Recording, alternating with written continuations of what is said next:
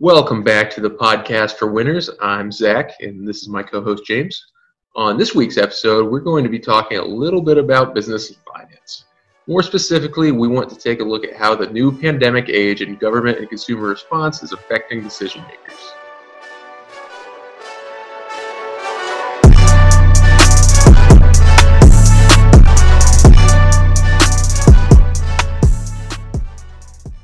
Welcome back to the podcast for winners. So, James, business, finance, accounting, econ. I know the Dickey College was your home. It wasn't mine. And from an engineering perspective, I hear all those words, and it's like, oh, those are the same thing, right? Like they're the same majors. Not exactly. Some people actually might take offense to that. So yes, but it's a joke. We joke here.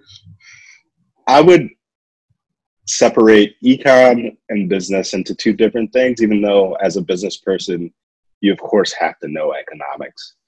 But all the other things are kind of a subset of business, and they kind of take on like industries of their own in certain cases, like finance is a whole different thing. It involves business people, but it's a whole separate industry when you come to talk about the equity markets and fixed income and all that. So let's start with econ. How about that? That's an easy one. It's all about resources. It's all about goods and services. Guns and butter is the classic example, econ example. But you kind of just, in econ, it's like the study of how you allocate your resources to kind of achieve maximum results, to achieve your needs and wants. And when it comes to econ in the US, we have the aggregate economy and micro. So macro and micro, and measures of this would be like, of macro per se would be like GDP. So that's the big one. Everybody's worried about the GDP numbers. We have record low GDP numbers this year, of course, with the pandemic. It's not good. It's not good. Q1 was not good.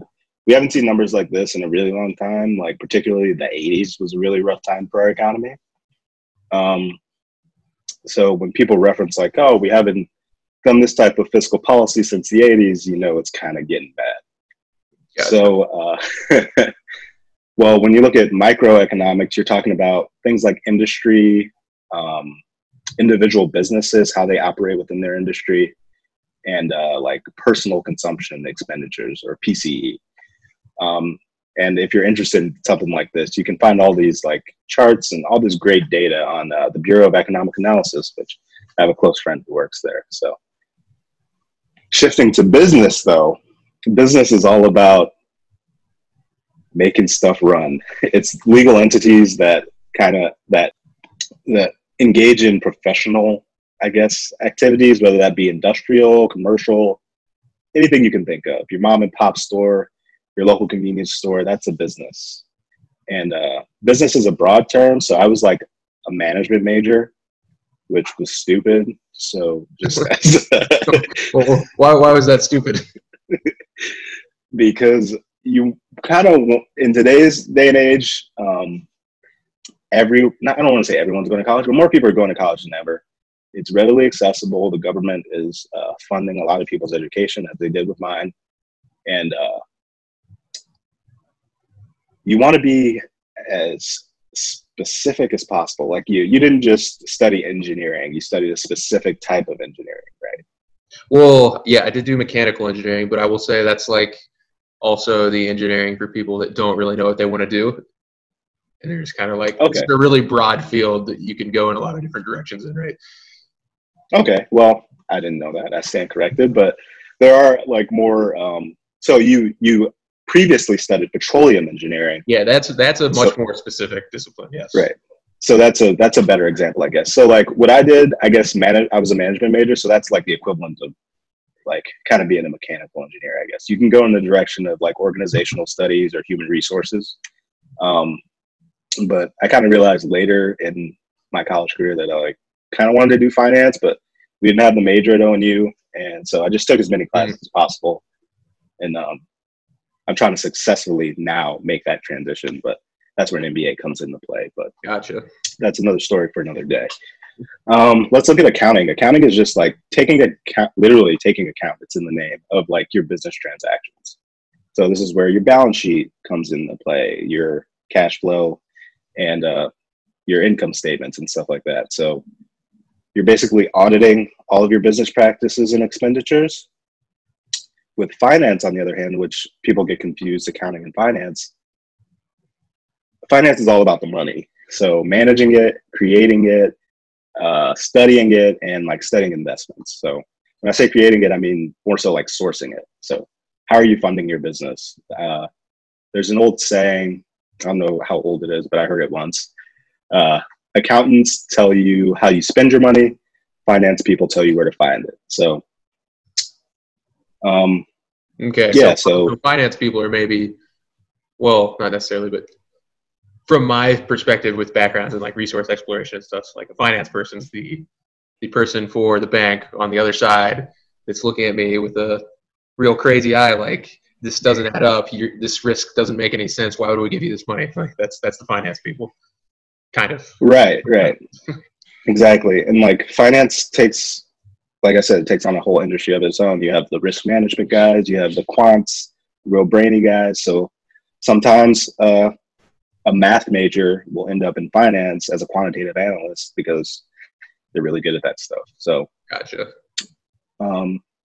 Yeah, it's really interesting. Finance in general, just like some of the different things that people are able to come up with in terms of like debt structures, equity, different types of special purpose vehicles to kind of repackage certain equities and kind of resell them to. It's interesting. I would definitely recommend reading about a guy named George Soros, Ray Dalio, great finance, great and legendary finance guys who also wrote. So if you're interested in that, I would definitely take a look at that. So yeah, that's like read any of that. That sounds interesting. Yeah.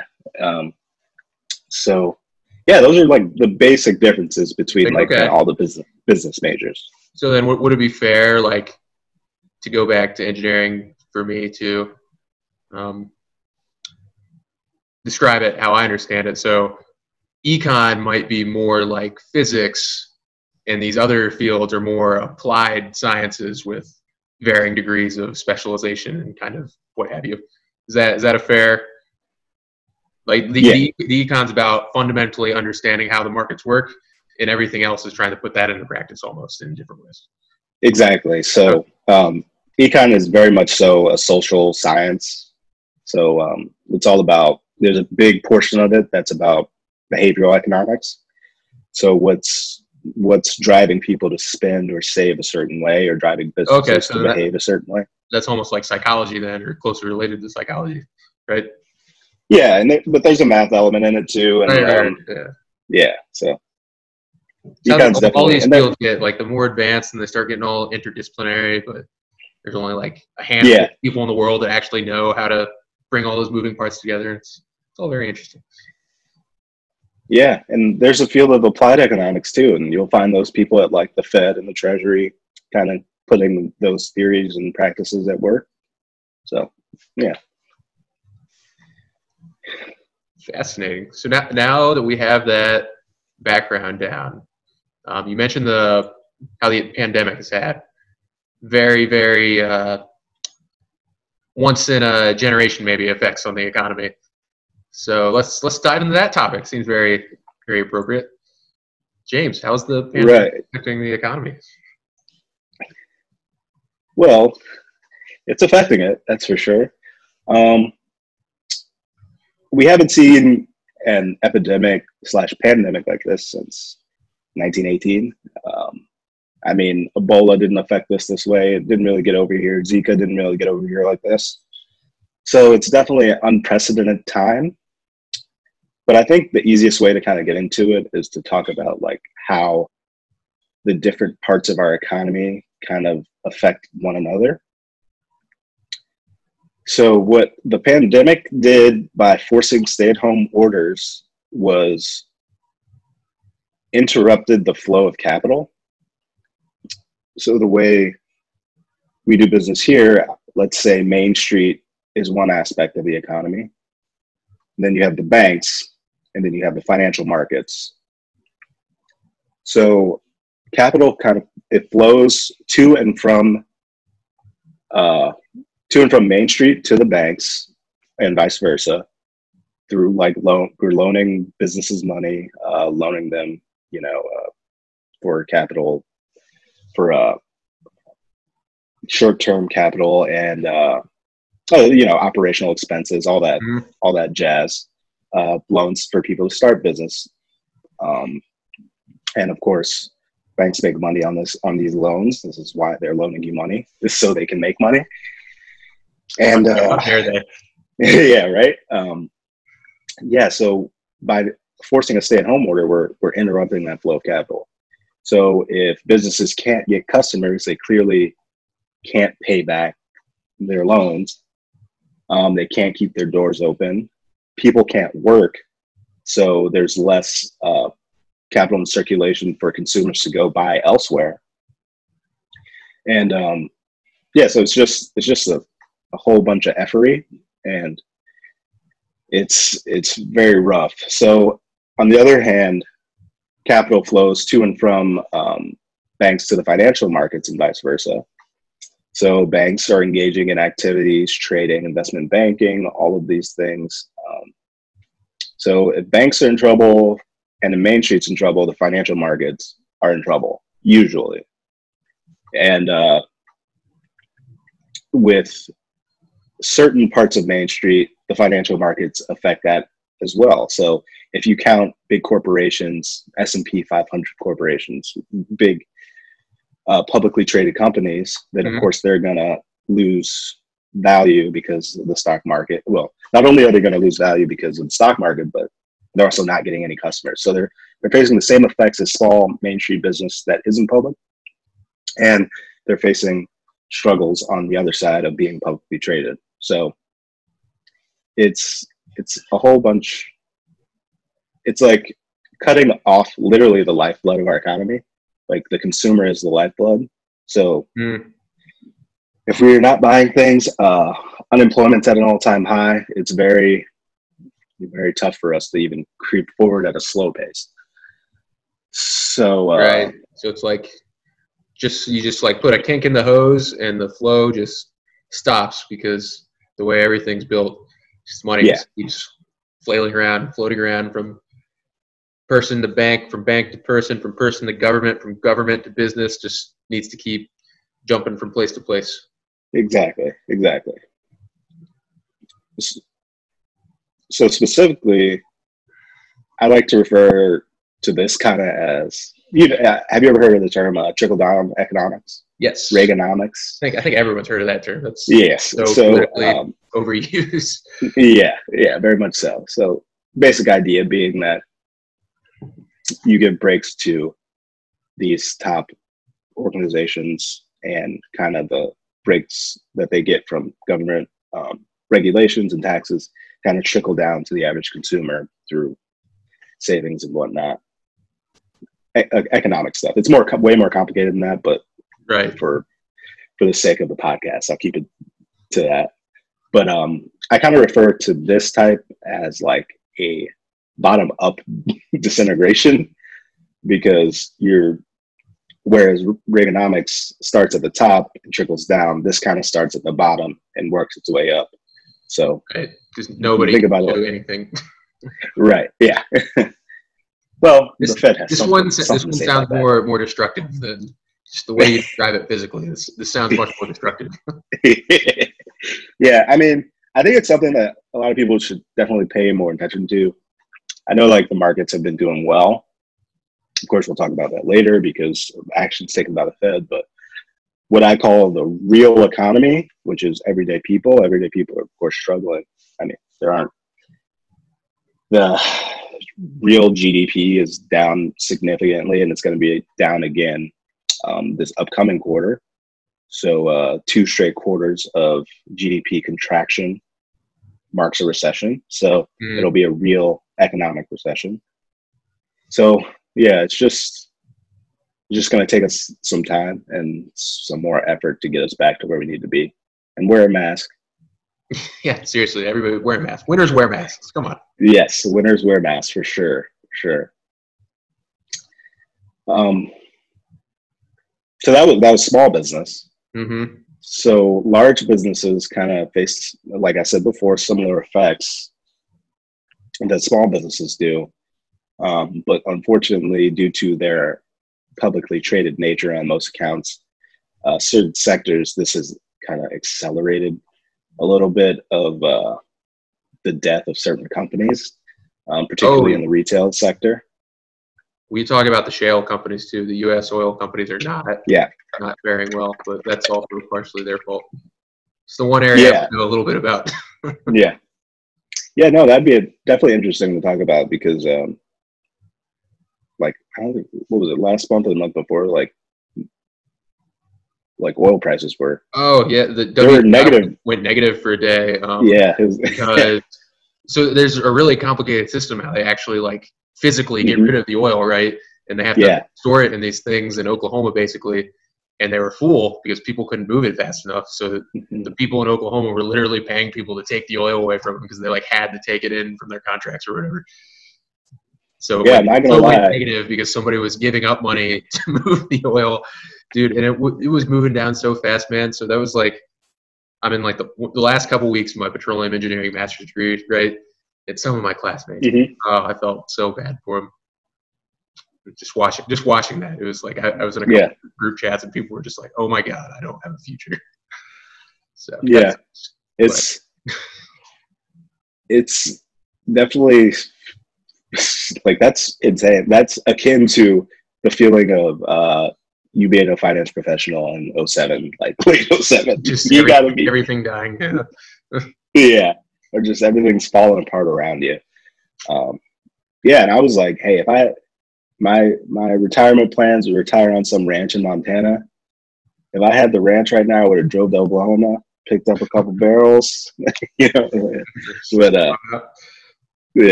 I'll say not to get too sidetracked on the oil thing though, but the small American companies, small to mid-size in particular, have been all in on this shale gas stuff and like hydraulic fracturing, which has been great in a lot of ways, but the way that financing has worked out, and I don't know all the details of it, I just know that the banks would have been coming for them later this year regardless, because those wells do not return the investment well.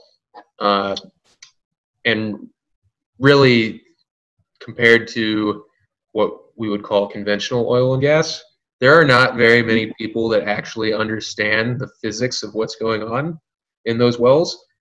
And so there's a lot of bullshit in that like entire sector.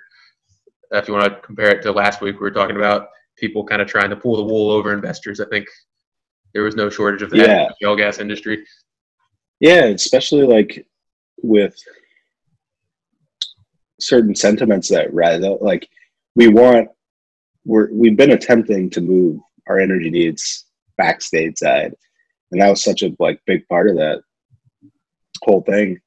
And when you don't, it's insane to me that as an investor, and I know it's easy to get when it's not your industry focus to get kind of fooled by the mumbo jumbo, but I personally would have liked to seen the scientific evidence backing any sort of manufacturing process. It's in between. There's people that would have been able to intelligently speak, and it mostly would have sounded scientific in comparison to like what those investors would have been used to. I think people in the industry legitimately just didn't understand how wrong they were about certain ways about how those wells behave as well. And there's actually been a whole data-driven revolution in that sector where people are making decisions almost entirely off of data and not based off of their physical understanding of what's going on, which maybe was a bit of a paradigm shift in terms of how they're quantifying what the production will look like and stuff. But anyways, That's a little and topic, that, probably. yeah, it's all right, and that happens. And like sometimes all the information isn't going to be clear, and if it were, then clearly things would be priced correctly, and you wouldn't have had banks coming for these companies at the end of the year. Well, the banks are still going to get their money. Oh yeah, for sure, for sure. But like, yeah, it happens as an investor, and sometimes you roll the dice, and sometimes you're wrong about that decision. So, but oh yeah, so what has the government like? Take me through the government's thought process. How did they get Mitch McConnell to agree to this multi-trillion-dollar bill of government money? Like, what's going on? Why is this so urgent? Why is it so serious? What did they all think needed to happen? Explain the whole stimulus package to me in like 5 minutes or less, James. You can do that, right? The whole stimulus package, yeah, sure.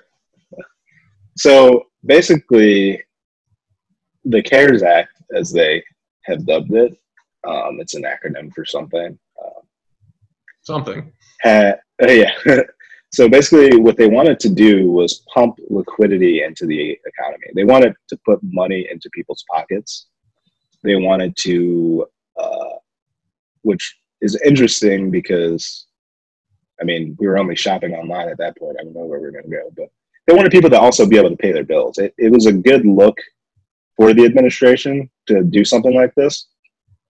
In my opinion, I think it fell a little bit short on like certain like expectations, but they did do a lot of good things. They gave everyone who pays their taxes, of course, $1,200 if you make less than, forget what the threshold is, but if you make less than a certain amount per annum in terms of income.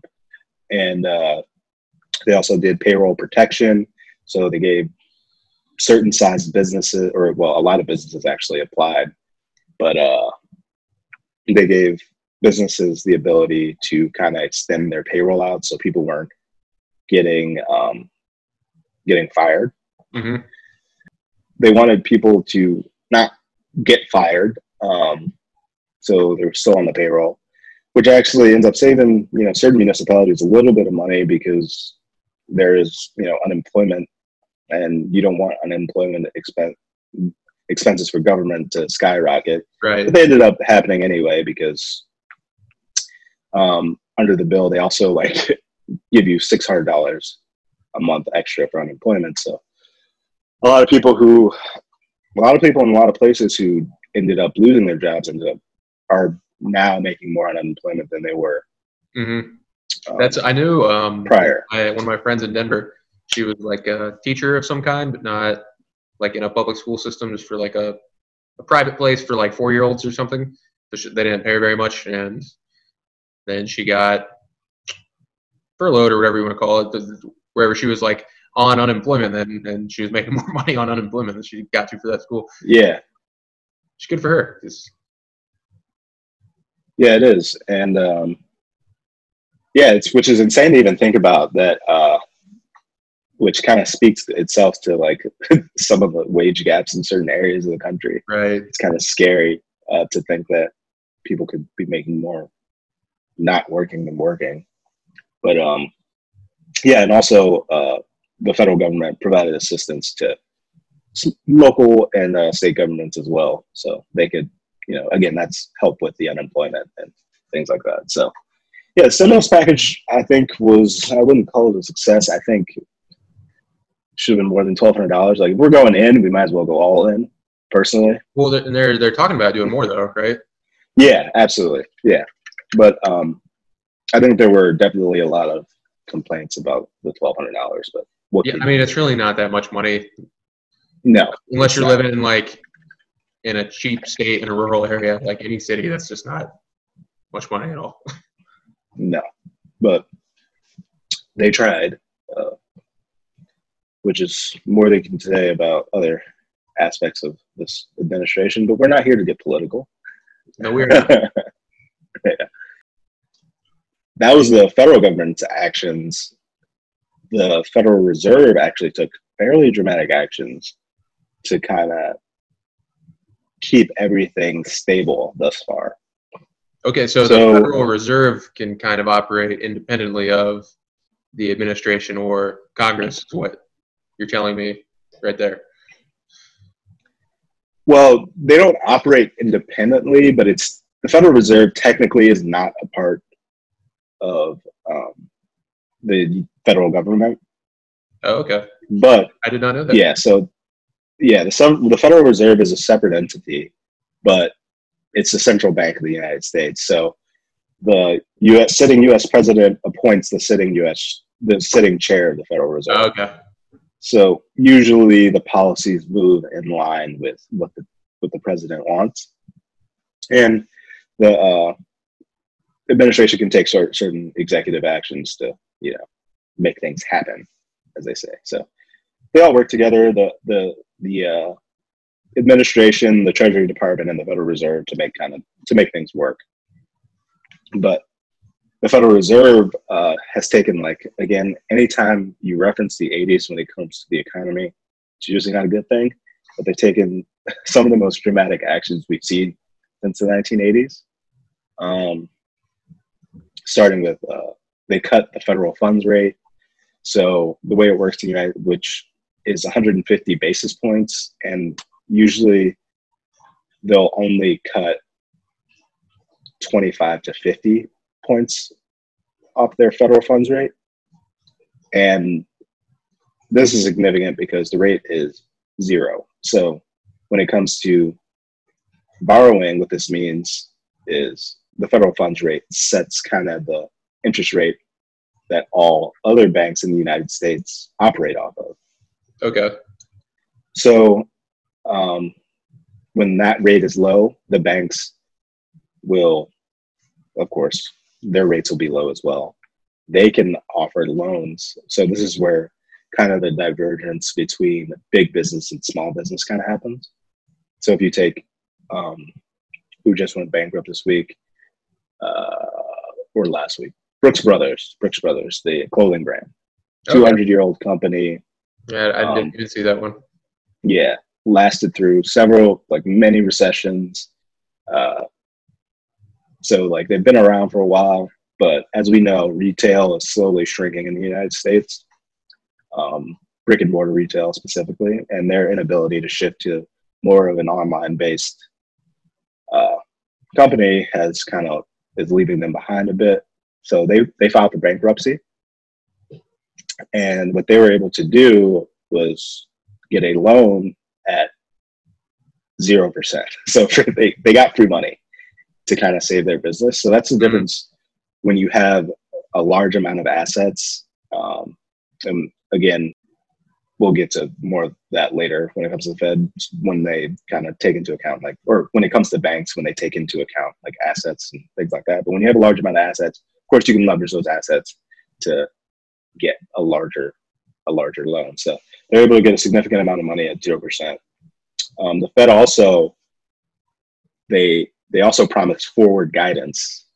So I don't know if you've ever seen like your rate on your credit card. Yes. And so there's the rate.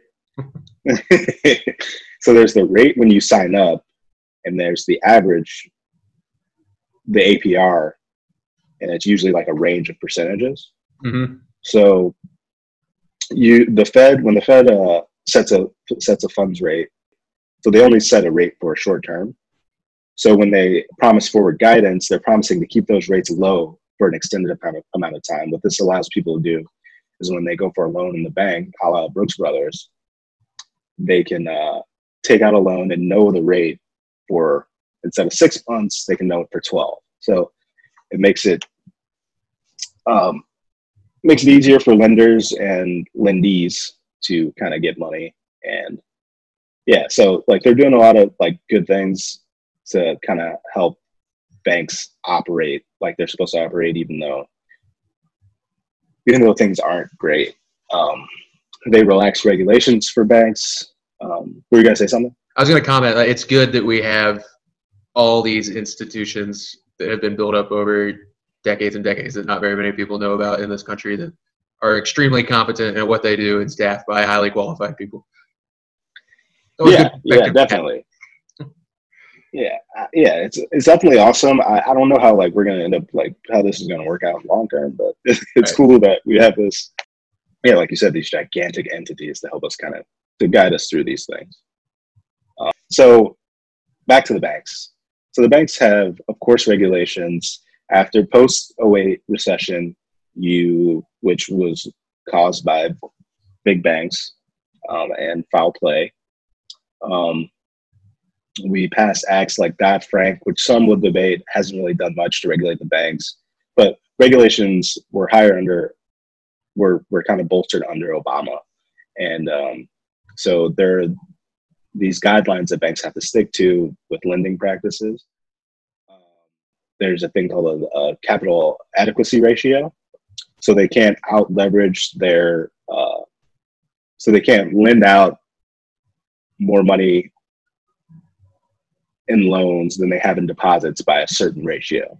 So, since of course the practice of banking is taking other people's money, lending it out, and getting it back, and making sure it's available, and they make money to the spread of interest rates. But yeah, so they loosen capital adequacy ratios.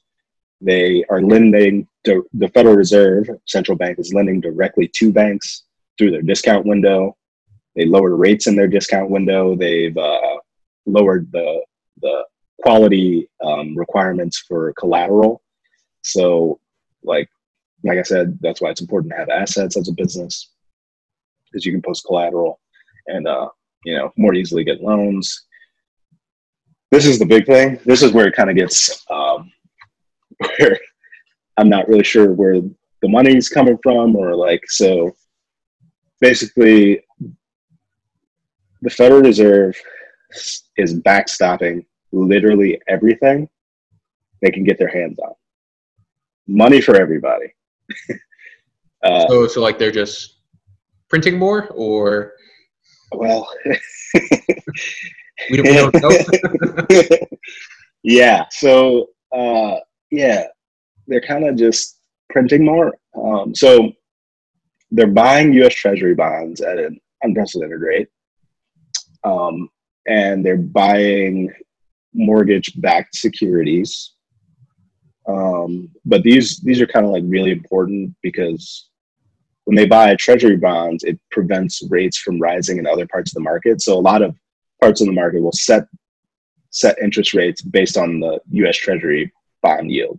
So it's important that they back that, because when you stabilize that market, it kind of stabilizes other markets as well. And they're buying, of course, mortgage-backed securities, which what this allows banks to do is banks have a lot of mortgage-backed securities, of course, because what do banks do mostly in America? The American dream is buying a home, right? So a lot of banks have home loans on their balance sheets. So the fact that they know that they have a buyer for these mortgage-backed securities, they can they know that there's a liquidity market for it, so they can sell those and lend out more money to offer more loans to just more stabilize their balance sheet, so they don't run risk of going out of business, because the last thing we need right now is another bank collapse. So sounds exciting. And yeah. You don't talk about anarchy. There's like a few things that'll burn the world down, and that's one of them. And the last this is like huge for Main Street, and by Main Street, I'm just talking about in this case the big corporations. Commercial paper funding facilities are pumping the buys on short-term corporate bonds.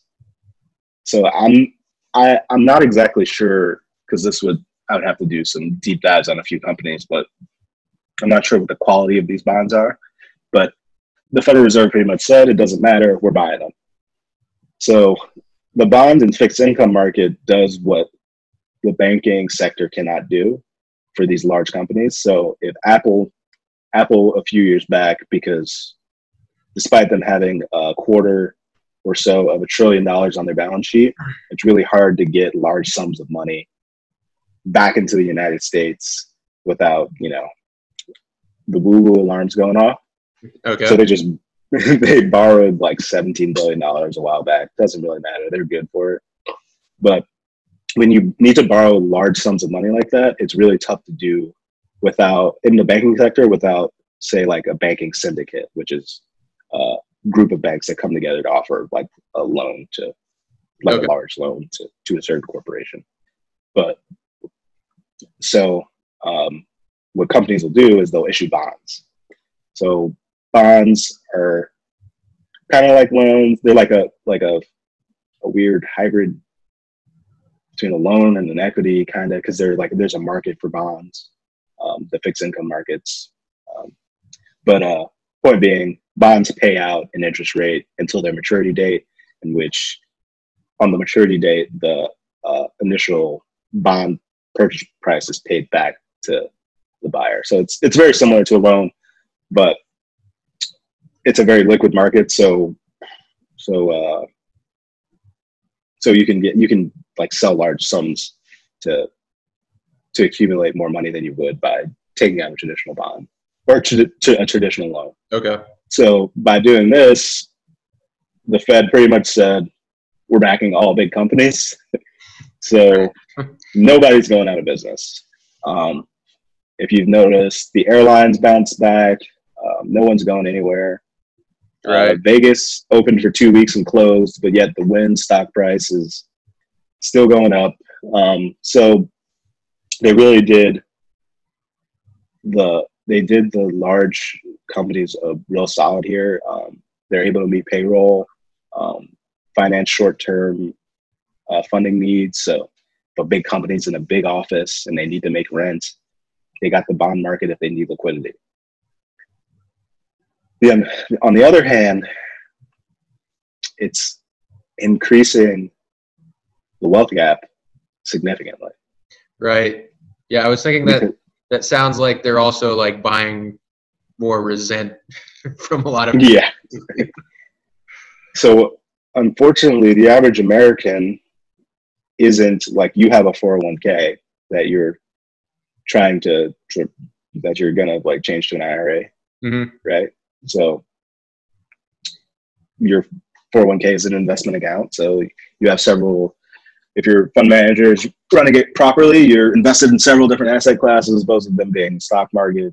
A lot of people don't have the luxury of investing in the stock market, and a lot of very rich people in this country do, and they have a lot of money to invest in equities. And while the average American doesn't have a job and they're receiving unemployment, there kind of hasn't been a consequence of this economic downturn, real economic downturn for the rich and empowered. So it's very interesting. That's like a whole different like psychological, like social impact kind of side of it. Maybe we can podcast topic for another day. Yeah, podcast topic for another day. It's a whole. Well, I was going to say, so it's almost like just the way the money flows. Like what I'm seeing in my head is it's obviously going to have all these branches connected to each other. So like if you think of a tree, and there's a part where the money goes from like Wall Street to everyone else, like you almost mirror the tree, and there's just like a little bottleneck where the trunks are connected, and it's just like hard to transfer the money in between those two places. Is that more or less? Yeah. I'm thinking about it in terms of like dynamics of just like money moving around physically, like as a system, but yeah, that's what I'm thinking in my head based on what you're saying is like once the money gets to the top, it's hard for it to go back down, and then just kind of yeah, it's not really going. It's not going back. It's not going back down at all. So definitely no trickle down whatsoever. And that was the issue with trickle down economics. And that's where the theory and the practice always separate, because you cannot predict the actions of individuals, of course. Right. And it's okay. Yeah. So going back into kind of the effect of all this on the little guy, right? So I've never really had a strong opinion on like universal basic income. Right. People want to bring it up. I'm like, oh, I guess that sounds cool, but it sounds like a lot of money. I don't know. That's like, it's just like so far out of the realm of anything that I know anything about that I just don't have a strong opinion Mm-hmm. on. But just like kind of seeing how everything's gone since the pandemic and seeing, that $1,200 was a big part of the stimulus bill. So what I right now for the Army work on projects related to making systems more resilient. So they need to be able to bounce back and respond to sudden change, right? Right. And what it looks like the economy is right now is like it was a big freight train, and the track got a little fucked up, and then the crash is just violent and awful because there's no resilience built into that system. And it makes you wonder if UBI is a good idea because of building that resilience into the system. And I was curious what you, as the more financially literate person, finance person, would think of that. I think, and this would go back to kind of like, this is more to take all, blame off myself if I'm wrong about this, but this is kind of a more of an economic, like social or psychological discussion in terms of economics. But in terms of like basic intuitive thinking, in terms of the financial side, it would allow the average person absolutely to meet their short-term needs or meet their basic needs for their standard of living, depending on how much, of course, the UBI is. So I think in certain sectors, it certainly creates like a price floor for certain things. Maybe utilities, but I think it's all about how it's all good and dandy in theory. Like, so the average person would be able to meet their short-term needs, of course, but from a psychological standpoint, we know that most people don't spend their money well. So what are people prioritizing? Again, economics about meeting needs and wants, and sometimes the wants outweigh the needs. Yes, they do. So I think it would definitely dampen a sudden shock to the economy, but long-term effects, I'm not sure, to be honest. And sometimes it's okay to say you don't know, so don't kill me over this. But winners don't always know things. Yeah, but no, and another thing would be how are we paying? How are we paying for this? Well, the Federal Reserve is going to keep buying bonds and printing money. Yeah, free money, right? Isn't that a thing? I see this floating around Twitter all the time. Modern monetary theory is the term, and I don't really know what it is, but from what I glean, it sounds like it's just we can spend literally as much money as we want, and it doesn't matter. We just keep printing it. I'm not sure if that's a fair representation of it or not, but every time I see it come up, even like really, really, really liberal economists I follow are always like, no, this is not how this works. But how do you have a thought or an opinion on that? Yeah, it's not really how it works because, of course, the more money that's in circulation, of course, inflation becomes a factor. But the Federal Reserve does have like monetary techniques to kind of curb inflation in terms of manipulating interest rates and other things of that nature. Yeah, we don't want to get into a situation like post World War I Germany where we're all sitting on mountains of cash that are as good as toilet paper. So yeah, that's we all get resent-filled and then bad things happen. People just gotta stop being resentful. That's where the problems always start. A bunch of people get resentful. Yeah. The U.S. currency is it is a standard free currency though. So it's only practically worth as much as we say it is. And that's a very basic way of putting it, but it's not tied to any value of gold or anything like that. Okay. As you know that Nixon took us off the gold standard back in the 70s. I didn't know that. Yeah. So though the monetary or currency is it is a slight reflection of like the gold prices. Like they'll move in tandem, but there's risk factors and things in there involved. But besides the point, yeah, you don't want to end up in a situation where we just have a bunch of kindling around and That's why you buy gold nowhere to spend bullion, it. is to hedge your bets, right? You just keep the gold in your Yeah, backyard. no, I definitely bolster your gold portfolio. It's not a bad idea. I think we about ran through the list. You got any? What are the takeaways? Do you have something in mind? What are things people should take away from this episode of the podcast, James? Takeaways. There's a difference between the business majors people. Okay, don't go around offending people. Accounting people are not management people, and management people aren't finance people. They're all different. Well, I was a management person turned finance person, so yeah. But the Federal Reserve has taken dramatic action to back our markets. I would like to see, personally, something done for the little guy, a little bit more done for the little guy. And keep an eye out for Q2 GDP numbers coming out. That'll tell us really what the state of the aggregate economy is. Yeah. And I think going forward, I mean, actions taken by the Fed were similar in 2008.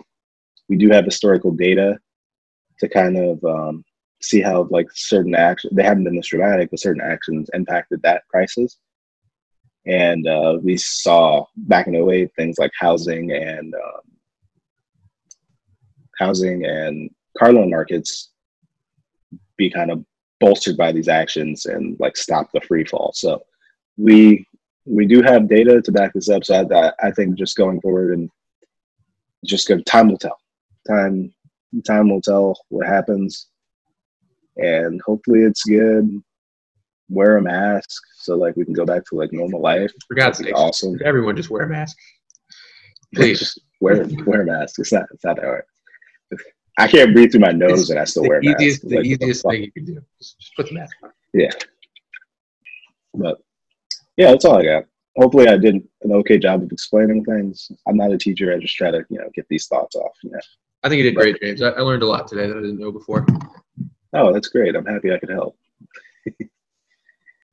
That's it. Leave a review wherever you get your podcasts. Like, subscribe, share on YouTube, and thank you for listening. We'll see you next time. No energy vampires. No energy vampires.